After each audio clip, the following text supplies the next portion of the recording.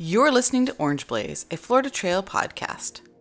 We've always been really clear in our minds that this is a podcast for everybody who hikes on the AT, and the through hiking experience is of course a really important part of that.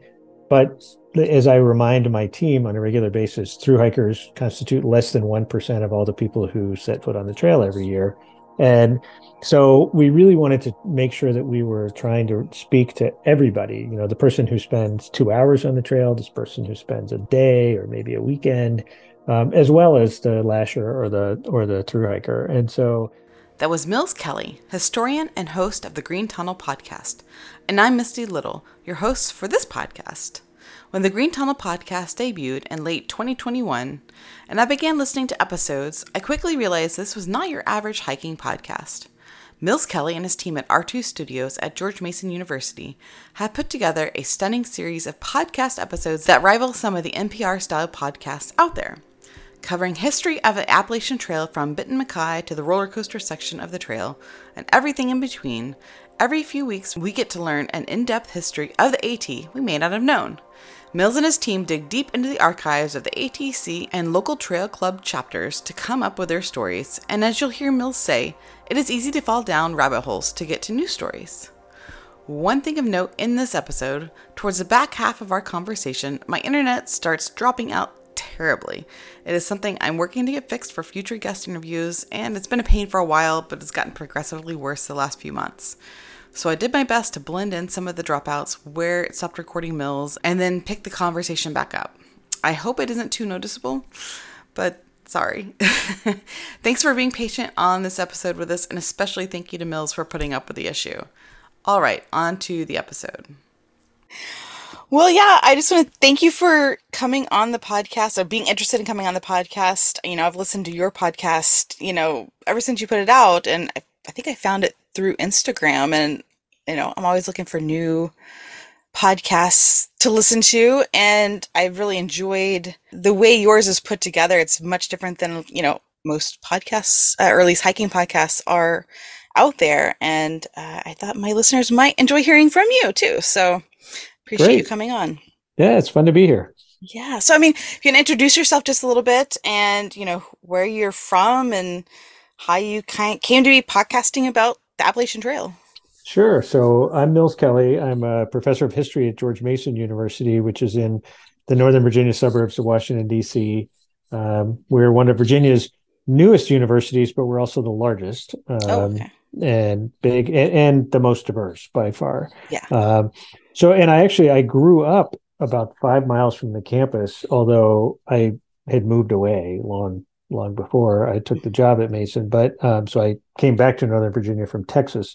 But I grew up here in Northern Virginia, and it's funny how I ended up getting interested in the Appalachian Trail because I was a Boy Scout as a kid, and we had a whole bunch of Scoutmasters, like at one per year, and they were all military guys, most of them World War II vets, Mm-hmm. and which dates me, that was in the early 1970s, Yeah. and they were World War II vets, and none of them were from the East Coast. And so they would take us backpacking, and the only thing that stopped us from going backpacking was ice. If it was snowing, cold, just, wear your woolies, you'll be fine.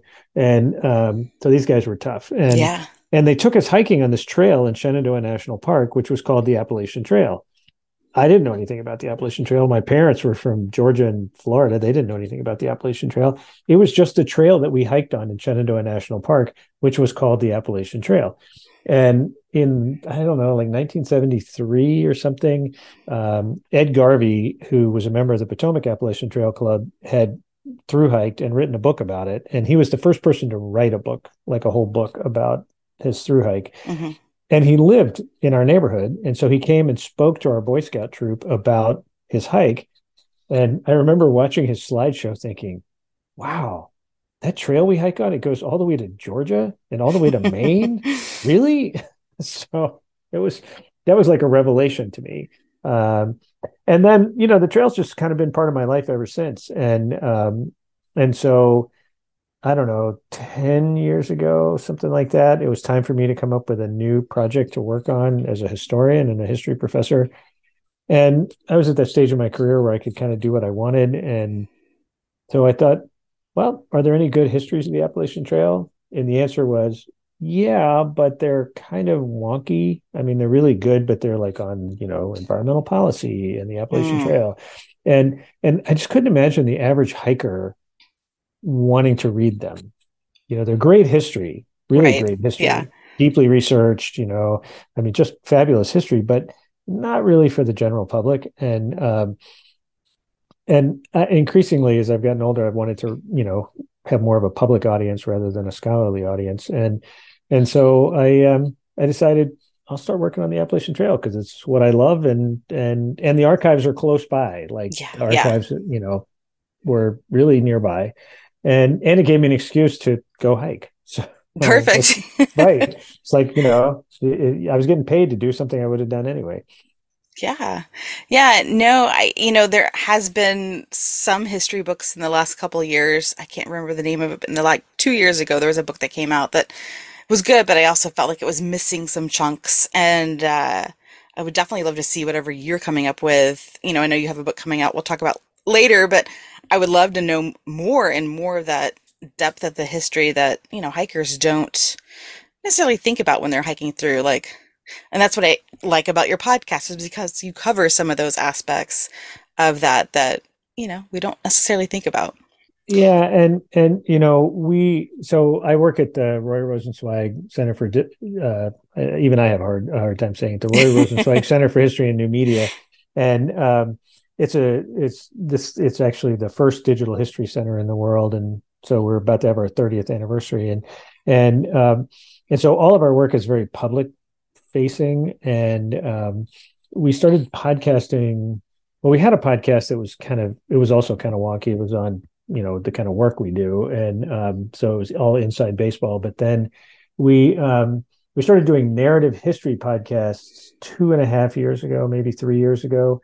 Our first show was a diplomatic history show, and it went really well. And so I decided, well, it'd be kind of awesome to do a podcast on the history of the AT. So and we decided to do narrative history rather than interview, both because there were a lot of interview shows out there already, but also we wanted to tell stories. Yeah, I appreciate that for sure. And you put a lot of effort into creating those stories with sound and narrators, whether they're, the real person in the situation or an actor. And I appreciate all that background work and that goes into it. But you also have the tools for that from the university standpoint. So I think that's really cool that you're taking advantage of what is available to you.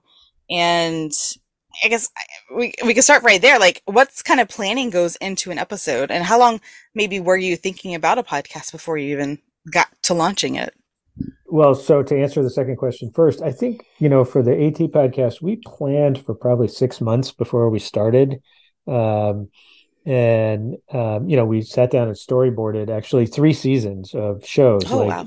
like what is the history of the AT, and what are the stories that need to be told, and how do we want to tell those stories, and then what does sort of 3 seasons look like, and we settled on 3 seasons because I think by the time we finish season 3, we're in the middle of season 2.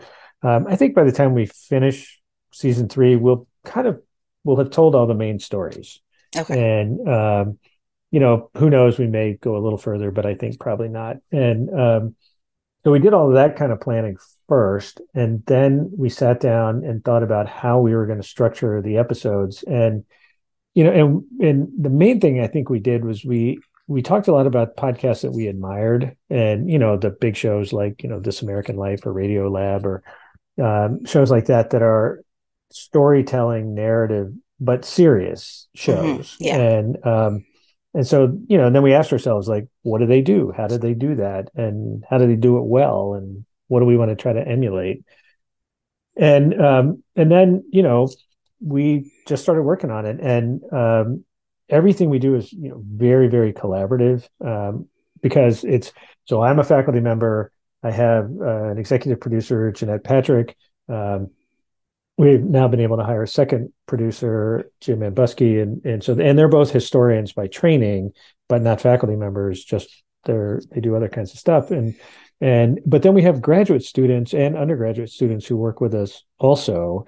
And every single episode is produced by one person. They take on the subject and they figure out who should be interviewed and kind of then what the through line of the story is and what are the cool moments in that history. And they set up the interviews. I do most of the interviews because I'm the subject expert, but they tell me what to ask. And so I ask those questions. And, and then they go through all of the tape. We still call it tape, even though not tape. We go through all the tape and figure out like, okay, we really want to use this quotation or that quotation. And it's this very collaborative process of then script building from that. And from my perspective as an educator, one of the best parts of this is the opportunity it's given our students to produce episodes, and whether they're undergraduates or graduate students. I mean, I think you would be hard pressed to figure out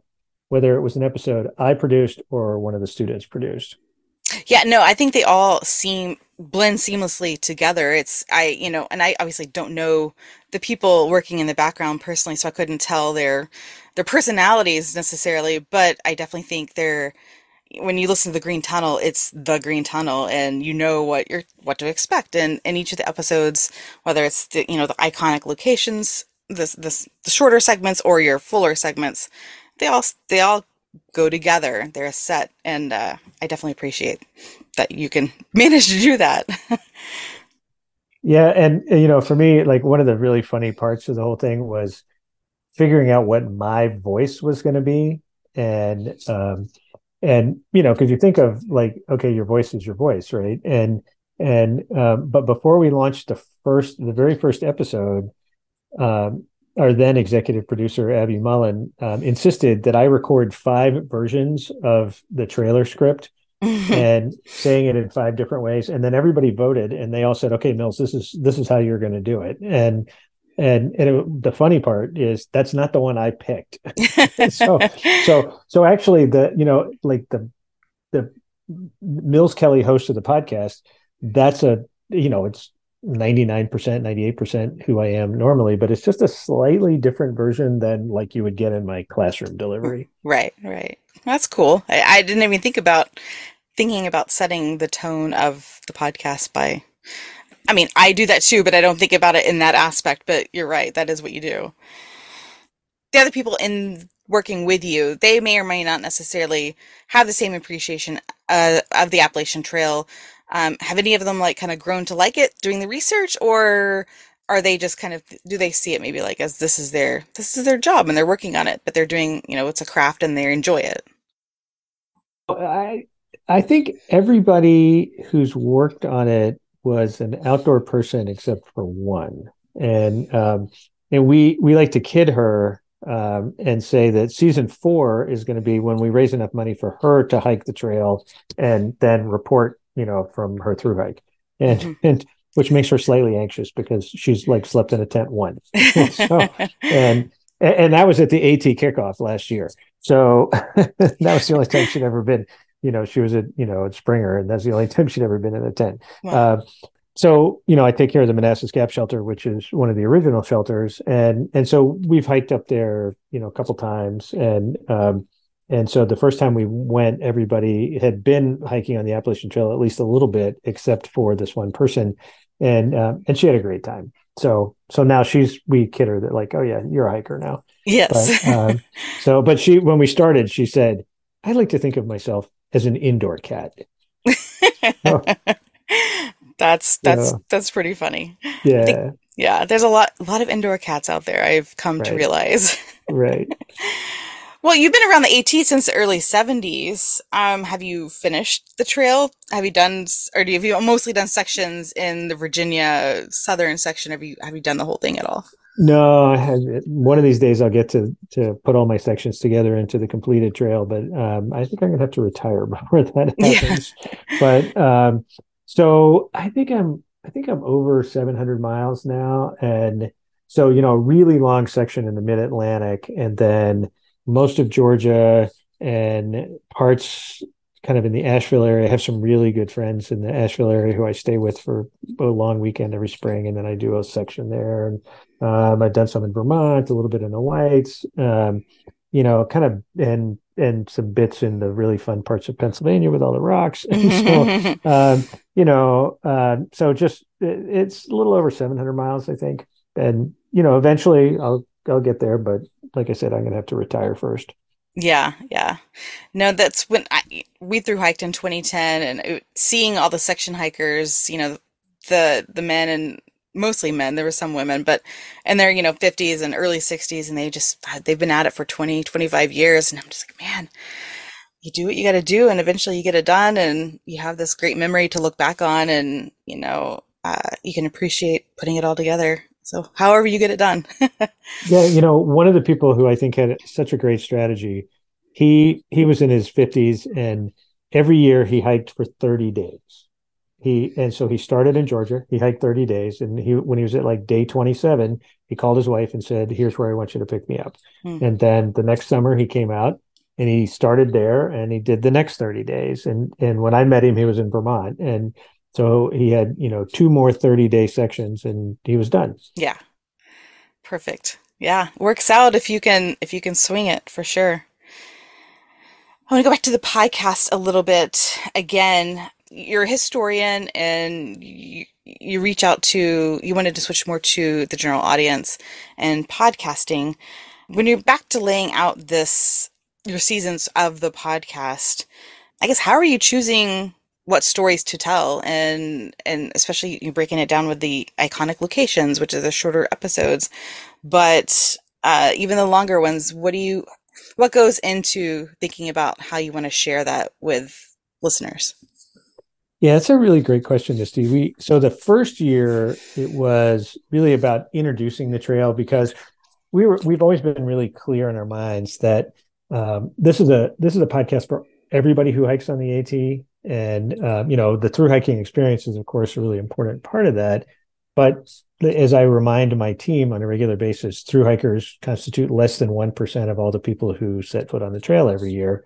And so we really wanted to make sure that we were trying to speak to everybody, the person who spends 2 hours on the trail, this person who spends a day or maybe a weekend, as well as the lasher or the through hiker. And so, So when we thought about it in those terms, we realized, we have to really be able to explain the trail and its experience, to the person who's only going to spend a day. They're just going to go, maybe just go for a nice day hike. And so the first season, we really wanted to introduce kind of all the main features of the history of the trail. So, we started with the founding of the trail, and then about the communities along the trail before the trail, and things like that. And this season, we've had a kind of overarching theme in our minds, which is about who is the trail for, and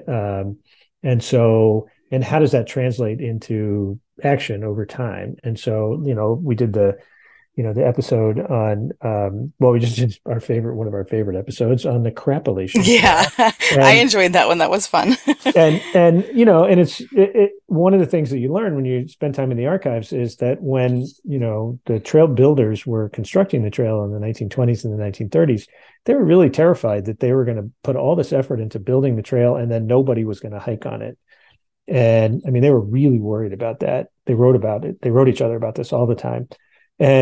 And so putting privies at the shelters was one of the ways of encouraging people to go out in the woods, and in 1937 or whatever, and that's still true, and so because it makes the trail more accessible for everybody, and so this season we've been kind of thinking about that as a overarching question, and then the third season is going to be a little bit more focused on the individual experience. So,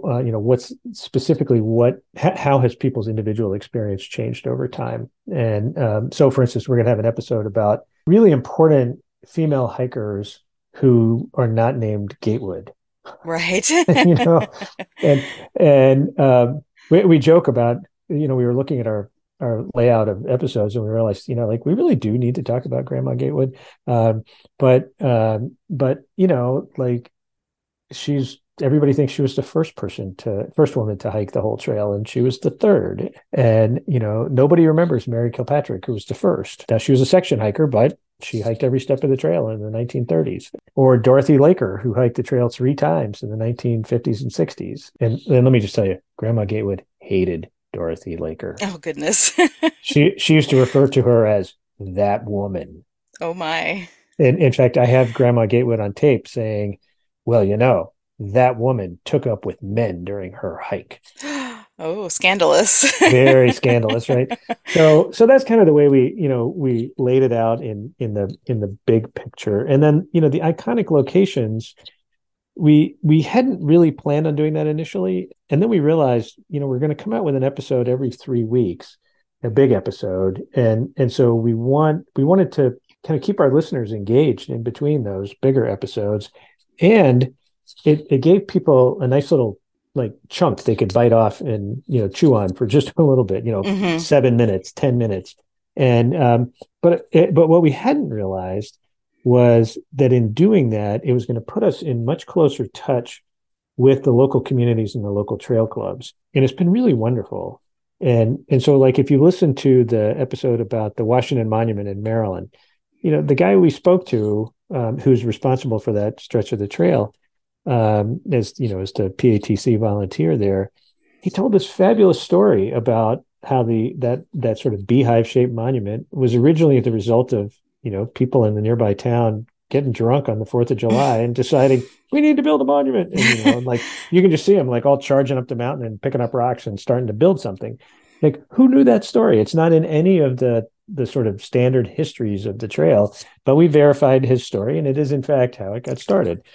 And like one of our producers, Bridget, she just had so much fun at the Lakeshore House in Monson, and that was it was such and the folks there were so thrilled to be interviewed for the show. And so in some ways, the iconic and like we just dropped the episode on the roller coaster. When I started looking into it, and I've hiked the roller coaster 3 times, don't ask me why. And there's no good reason why you would do it 3 times. But I started asking around, and somebody said to me, I'm a volunteer with PATC, and somebody said, well, Chris Brunton, who laid out the roller coaster and is still the trail boss, he's still doing it. You should talk to Chris.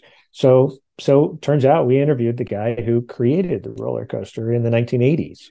Wow. Yeah.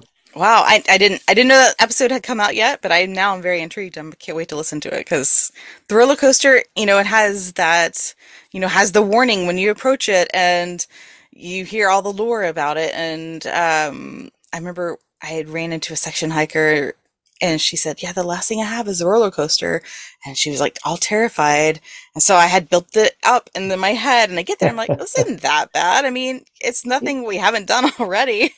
Yeah, but you'd walked almost 1,000 miles. That's true. That is true. That is true. You had trail legs. The average person who hikes the roller coaster does not have trail legs. Yeah, that's true. So I'm excited to listen to that now and get that perspective for sure. So speaking of all the episodes that you've put together so far, and I know you're planning some for next year as well.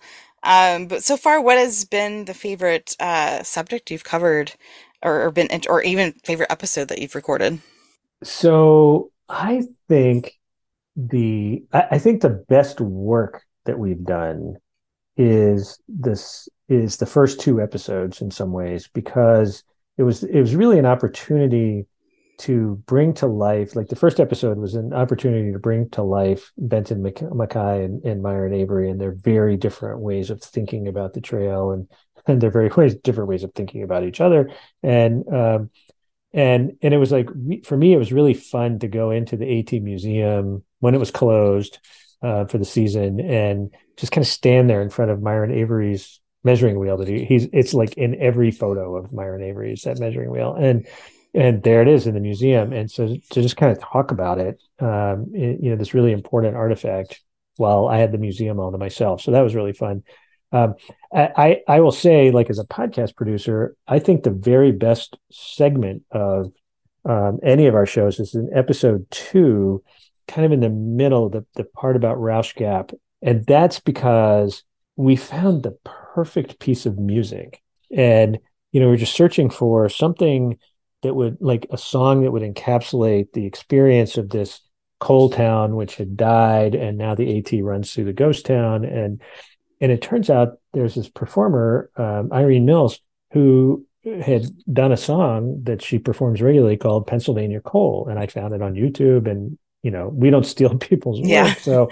So I contacted her agent and said, we don't have any money to pay Irene, but can we use this song? And she wrote back right away and said, oh, Irene's listened to one of your episodes. She listened to the first episode of the show. She loves it. Absolutely. You can use it. And that piece of music is just exactly right. So I think that just in terms of like the best moment for me in the shows has been that.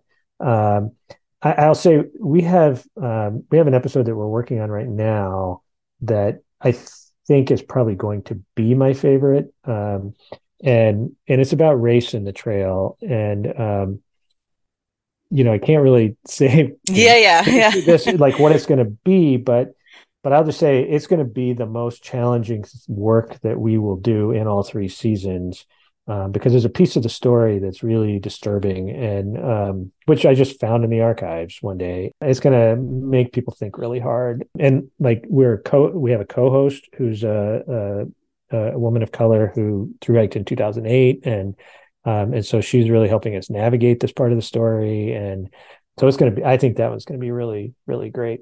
And is that going to be for this season or next season? Yeah, it's going to come out in the spring. Okay, perfect. Okay. No, I appreciate you broaching that topic. I think it's a topic that doesn't get discussed a lot in any thru hiking circle. So I'd be very interested to hear how that goes. But you also mentioned digging into the archives and to find this story, and you don't need to tell me about that because you're going to have that episode soon, but I am curious, like, what the research has revealed about the AT that you didn't know previously. Obviously, you bring some of that out in the episodes, but has it really shown just how much is like hiding out there about the AT? Like, what's that been like for you? So a couple of things. I mean, I don't know. I guess I started in the archives in Harpers Ferry. Well, the ATC archives were actually in Ranson near Harpers Ferry, and now they've moved to my university just recently. But I can't see them because they're being processed. So I have to wait until the spring. But the thing about archives is they're really dangerous places because they're just full of rabbit holes, and it's like. Alice sees that rabbit saying he's late, and he jumps down the rabbit hole, and she jumps down with him, and then has all these adventures. And as a historian, you go into an archive knowing that there are all these rabbit holes there, and mostly you tell yourself, I will not jump in the rabbit hole. Like I have a purpose, I have to focus and all that, but these rabbit holes just keep opening up in front of you. And so, like our episode from last year about Eiler Larson, the guy who ended up being the greeter of Laguna Beach, that was a total rabbit hole. and like I found him in the archives actually of the Potomac Appalachian Trail Club. There was just this photo of this crazy guy from the 1930s with long hair and a beard. I mean, he looked like a present day thru hiker, but in the 1930s, men shaved on the trail every day. Mm-hmm. And they kept their hair cut short, and they didn't look like him.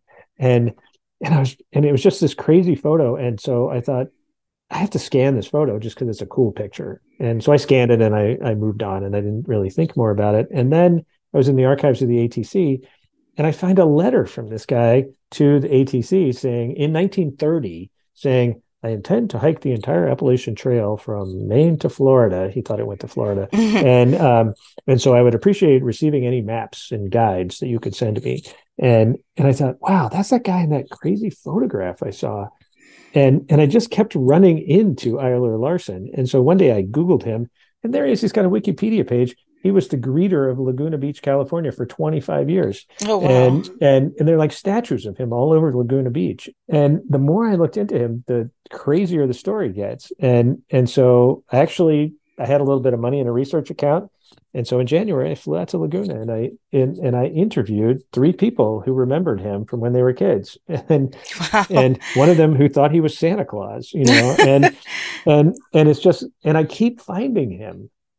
He keeps like popping up in front of me. And one of these days I'm going to have to write a book about the guy, but, yeah.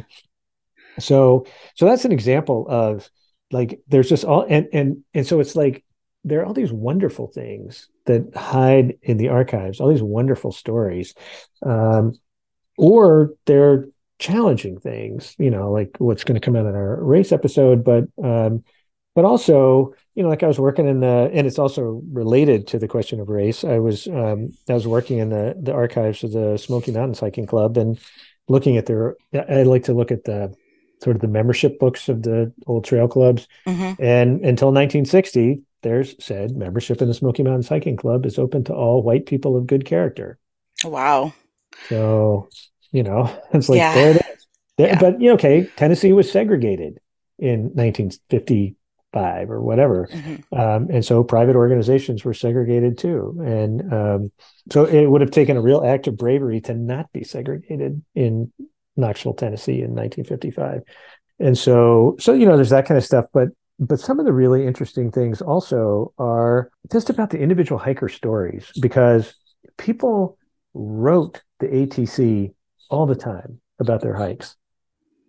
There are probably 1,000 letters in the archives from hikers saying, "I want to report about my hike. I hiked from Max Patch to Damascus, and I want to tell you about the trail conditions and about what I experienced, and and how much I love the AT, or how much the weather was just the worst thing ever, or can't you get the mice out of the shelters?" People complain about the mice in the shelters all the time, like somebody can do something about that. Right.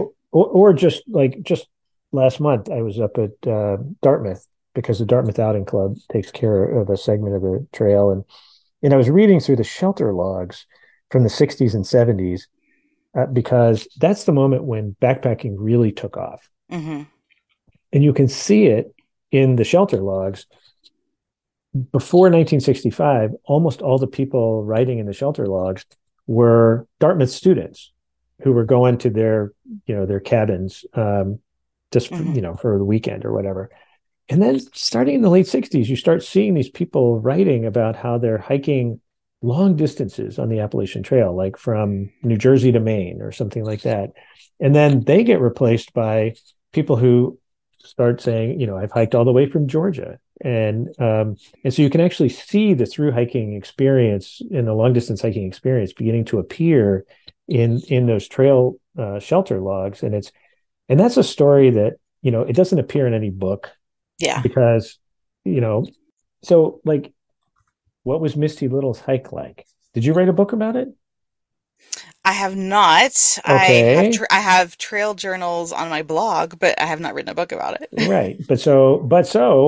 If I followed you through the shelter logs in the various archives, I could tell a very interesting story about what your hike was like. Because if you were one of those hikers, and most long distance hikers do write something in the shelters where they stop, I could start piecing together what your hike was like, and sort of track your emotions during the course of your hike. Like, you were in a fabulous mood while you were in Southern Virginia, but by the time you got to Northern Virginia, you seemed kind of depressed, and so those shelter logs are an incredibly valuable window into what the hiker experience was like, and not just the through hikers, because day hikers wrote in the shelter logs also.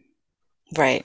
Now, I've always wondered, do all of the shelter logs get kept? I've always been worried that, I mean, nobody's going to go back and look at mine except maybe you, but I've always wondered if, they get taken home with the trail maintainer or the shelter maintainer, or they go back to the club, or how that works. Do you know? Yeah. So what happens with the shelter logs is that they go back to the clubs, and some of the clubs send them on to the Appalachian Trail Conservancy archives. And like, if they don't have archives themselves, increasingly, some of them now send them to the Appalachian Trail Museum to store. So in the archives there, or they're just in the club archives. And I will say that it's been very kind of up and down as to how consistently they were saved. And or then, like in the case, this kills me, my predecessor as archivist of the Potomac Appalachian Trail Club at some point decided that there were just too many of them. And so he threw out all but the last like 7 years worth. Oh no. And I just said, no, you didn't actually do that. And he said, oh, it's just full of stuff like hikers are writing about cheeseburgers and bowel movements. Nobody wants to read that. And I'm like, actually, yes, people do want to know about that, Yeah. So like we have a big in the PATC territory, which is 260 miles of the trail and a whole bunch of shelters. Prior to 2015 or something like that, there just aren't any. Oh, It's a tragedy, yeah. but like the Appalachian Trail Museum has over 1,200 of them now. Okay. Okay. So Well, yeah, so that's they get good. saved. Yeah, there's a story out there. Oh yeah. Yeah, okay. That's good to hear. Well, okay, so you're going to all these trail clubs, and I was going to ask about your collaboration. Is that pretty good to collaborate with all the little different trail clubs and the ATC themselves? Yeah, I have to say it's been really wonderful. I've met so many volunteers and we all have one thing in common. We all love the Appalachian Trail. And so we start from a place where we have something who laid out the roller coaster. Like it was so much fun to talk to Chris, and because he's been a trail supervisor for close to 40 years. Hmm. And or like for the Crappalachian Trail episode, John Hedrick from the PATC, the guy who described himself as the chief crapper, he's a retired like general or something like that. And but now that he's retired, he just like builds privies for hikers. And so, but all up and down the trail, people have just been so great to work with. And the ATC has really bent over backwards to give me access to stuff, and because they want the story to be told also. Yeah. Yeah, there's so much data per se, history, and not enough people to cover it all. So you're just another vessel of to be able to get that information out to the public, and I'm glad that they've been helpful for you and getting all of that done. I think I certainly appreciate it, and I hope other listeners have told you how much they appreciate it. I don't know if you've run into anybody telling you that already. It's really funny. To me, it's like strange and funny. Increasingly, when I run into people on the trail and I start chatting with them, I've had, I don't know, 3, 4 people now say, wait, are you Mills Kelly? And I'm like, in fact, I am. Actually, what I say to them is, my name is Mills Kelly, and I'm your host. And they're like, oh my God, and it's just, so it's really funny. Because historians don't typically get that. I'll just Right. say. Yeah. Yeah. That's funny. So you have the podcast project, but you also have the AppalachianTrailHistory.org. What is your goal with that? And maybe talk a little bit about that side of this trail history. Yeah, so I'm a digital historian, and so when I started working on the history of the trail, I spent a couple of years just really digging in and learning it, and then I started teaching courses about the history of the trail because it's really, in many ways, the history of the Appalachian Trail is the history of the United States in the 20th century. Pick a subject, it's reflected in the trail, and gender, race, the economy, rural depopulation, government authority over land preservation, environmental degradation, technology, take your pick. It's all there in the history of the Appalachian Trail. And so it was a great way to teach 20th century American history in a different way. And instead of like, okay, now we're going to talk about the Eisenhower administration, you know, and it was a great way to get my students out of the classroom and onto the trail. But I wanted them to do really serious archival research themselves and then make that research available through a digital platform. And so that's really the impetus behind AppalachianTrailHistory.org is as a place for my students to post their own work. Okay. So some of it's my work, it's like the big exhibits, those are mine, but those are really just to give the students exemplars of how you do digital public history. And then there are, I don't know, 30 plus student exhibits in there. And on topics that like I wouldn't have picked. Right. Right. There's a great student exhibit about disability in the Appalachian Trail. There's a great one about poor rural populations of the mountains. And the student who picked that was from outside of Toccoa Falls, Georgia, and in Appalachia, not Appalachia. Yeah. Right. And she had gone off to college, and everybody accused her of being a hillbilly, and it really made her mad, and just because of her accent. And so she decided that that's what she was going to focus on. And so it's really been great to give them the room to do the kind of work that they're interested in, as opposed to the kind of work that their professor tells them to be interested in. Right, right. And so I guess all of that's also backed up through the university. So whatever you or the students are producing, that's going to be there hopefully in perpetuity in some fashion.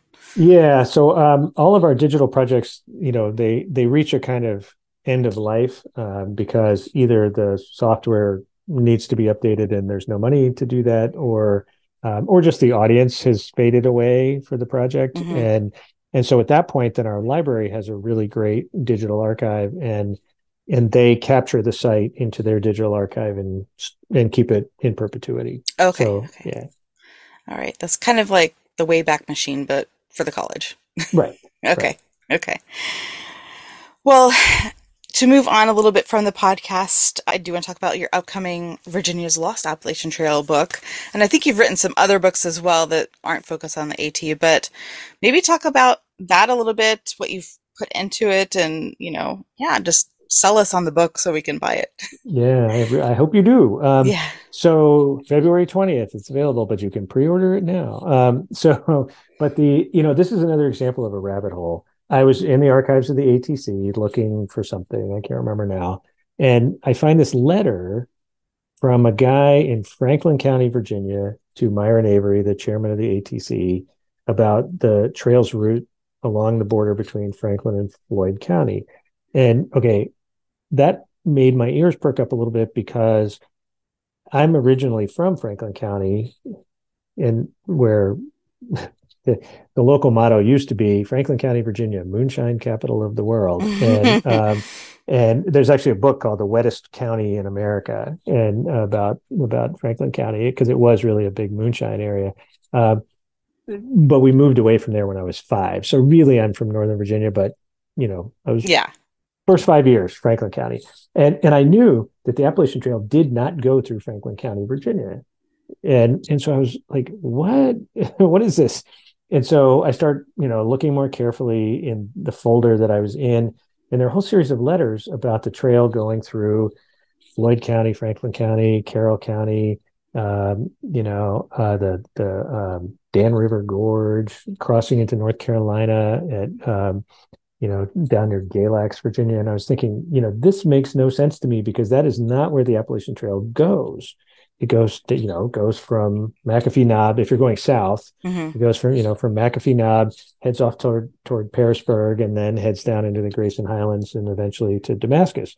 And and so what I found was that the route that the trail takes today is a post World War II route. That from 1930 to 1952, if you were hiking south, you crossed McAfee Knob, and then when you get to the highway, you took a sharp left turn and started heading due south, Hmm. and just on the other side of Roanoke, and the trail then went up and over what's called Poor Mountain, and that took you down onto the Great Plateau of southwestern Virginia, which is Floyd County, Carroll County, and and and that's where the trail went. It's largely that side of the New River. It's largely the route of the Blue Ridge Parkway today, but and it dropped down into the Dan River Gorge, where the headwaters of the Dan River are, and went over something called the Pinnacles of Dan.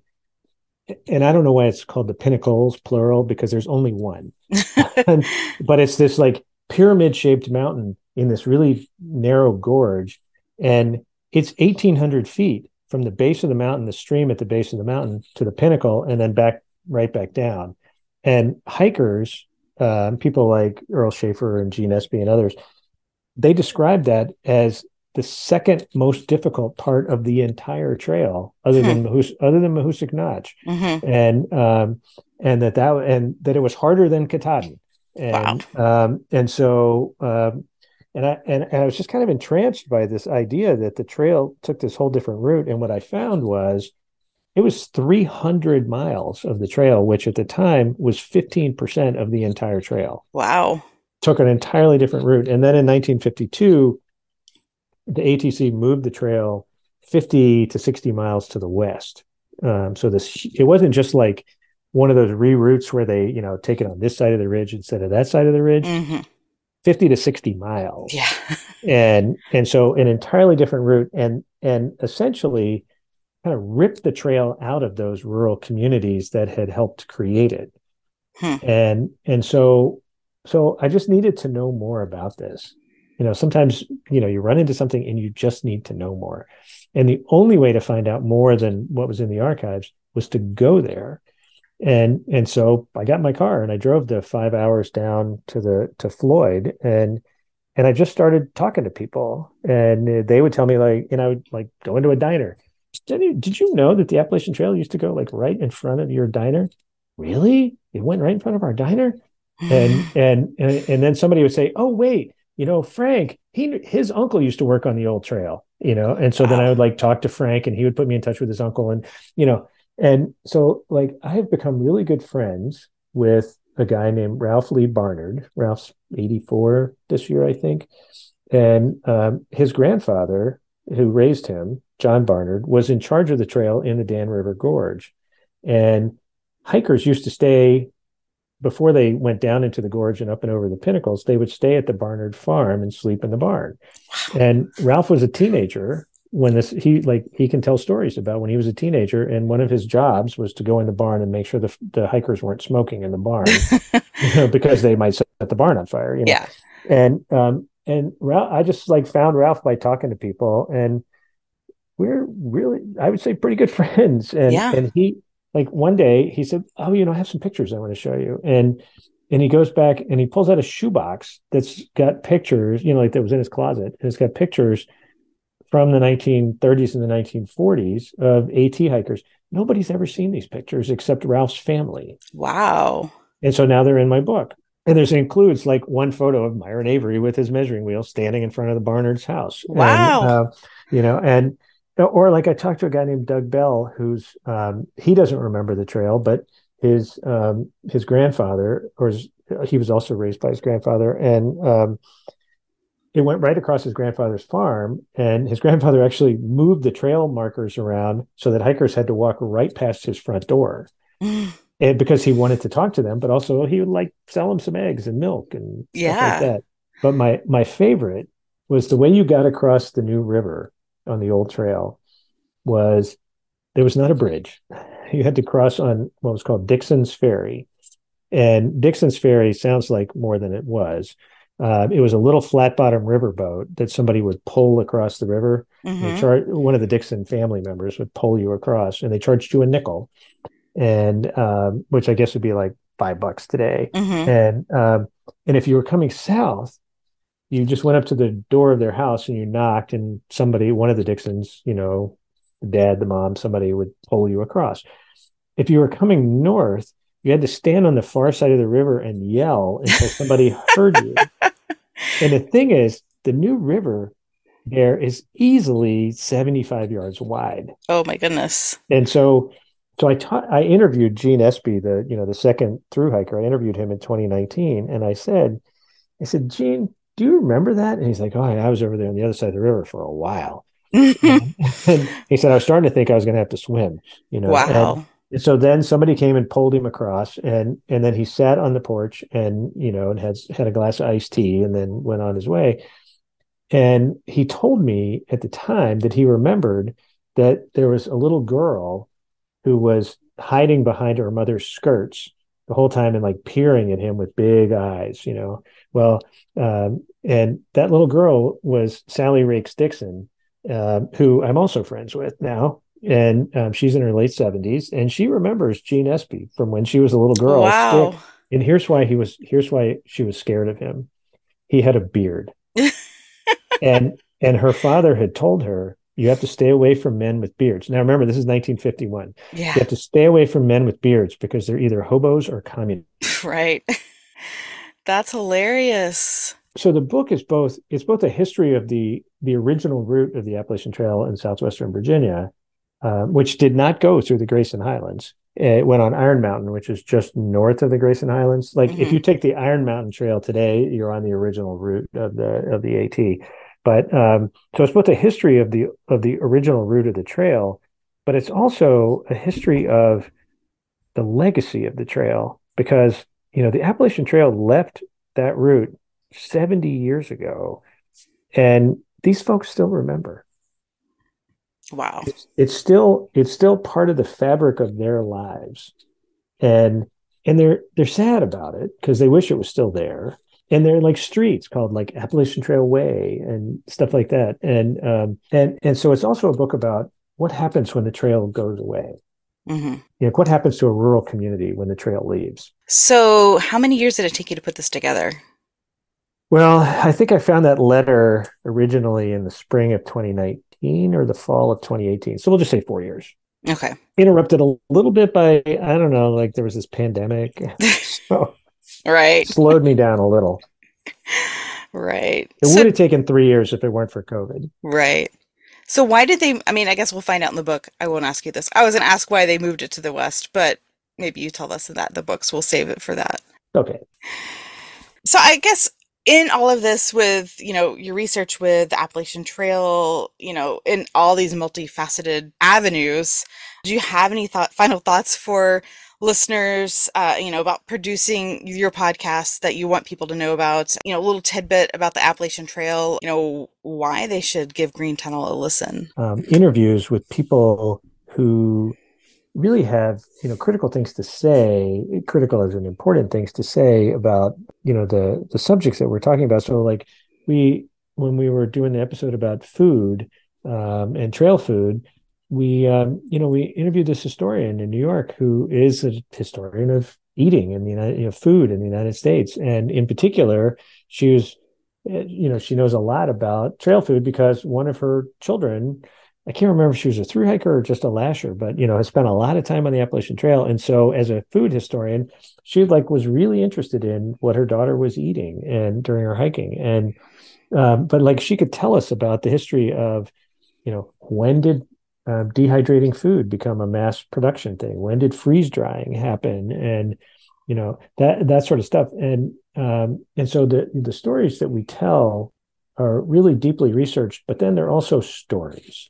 And as a historian, I get this all the time. People will say to me, "Oh God, I love history, but my history classes, they were the worst. My professors or my high school teachers, God, they were so boring."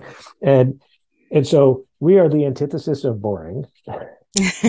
We go out of our way to tell really what we hope are captivating stories from all of that research. And also, we try to keep the podcast to between 30 and 40 minutes. So it's like a nice, it's a nice length. We're just listening to, getting a nice hit of history and then moving on to something else. Right. Or you could just binge the whole season. Yeah. Which hikers and they're hiking on the trail all day. I know that many of them go through episodes like it's candy. Yeah, no, I loved history. I definitely interested in history. So I kind of lap up these episodes and I'm just like, wow, this is really cool. And to be able to do that, you obviously have the resources and it's your job and your interest already. So I definitely appreciate you putting the podcast together and sharing a little bit more about the Appalachian Trail. And, some people don't read books, and this is another way of just getting similar information out to them. And yeah, it's great. I love it. Is it people don't read books anymore? I think they read fewer books, but I think they still read a fair amount of books. But it is a podcast is such a great way to speak to people. And I was actually telling my students not long ago in one of my classes that podcasting is one of the most intimate forms of communication because most people listen to a podcast through earbuds, and so you're like literally talking to them from inside their head. And one of my students looked at me and she said, "You realize that sounds really creepy, right?" But I don't think of it as creepy. I think of it as a great way to communicate. Well, and I have a couple podcasts that I listen to, and they're like, "Well, we're your podcast best friends. We've never met you, but I know you listen to us every week." And I think that's how it is with podcasts. You get to know people, even if you don't. It's a pseudo relationship, but it's still there. So. Right. Well, where can folks find your podcast? And if they want to do any more information, your website, and I will put this all in my show notes, but if you can just tell it over the air. Sure. So, of course, we're on every podcast platform you could possibly imagine, Apple, Spotify, Google, whatever. And, but in addition to that, you can go to the website. We actually have a podcast studio in my digital center called R2 Studios. So, R, the number two, studios.org. Perfect. And you've got social media links as well. I think Green Tunnel Oh, yeah. Pod. Yeah. Green Tunnel Pod on Instagram, and now we've been posting the shows on YouTube. They're not videos; they're just audio files on Audio. YouTube, and that's the YouTube channel is R2 Studios also. Okay, perfect. Well, Mills, I really appreciate you taking the time to speak with me tonight and share a lot of the background of history of the Appalachian Trail. I know you do a lot of work to produce these episodes, and I appreciate everything you're doing, and I can't wait to read the book because I'm definitely very interested in that. Great. Well, thanks so much for having me on your show. I really admire what you're doing. That's it for my conversation with Mills Kelly, host of the Green Tunnel Podcast. Hope you learned some interesting historical tidbits about the Appalachian Trail and consider adding the podcast to your feed to listen to while hiking this season. I'll have links where to find Mills and his podcast and upcoming book in the show notes for the podcast at orangeblaze.thegardenpathpodcast.com. You can find me at Orange Blaze Podcast on Instagram and Official Orange Blaze Podcast on Facebook. Thanks for listening and happy hiking.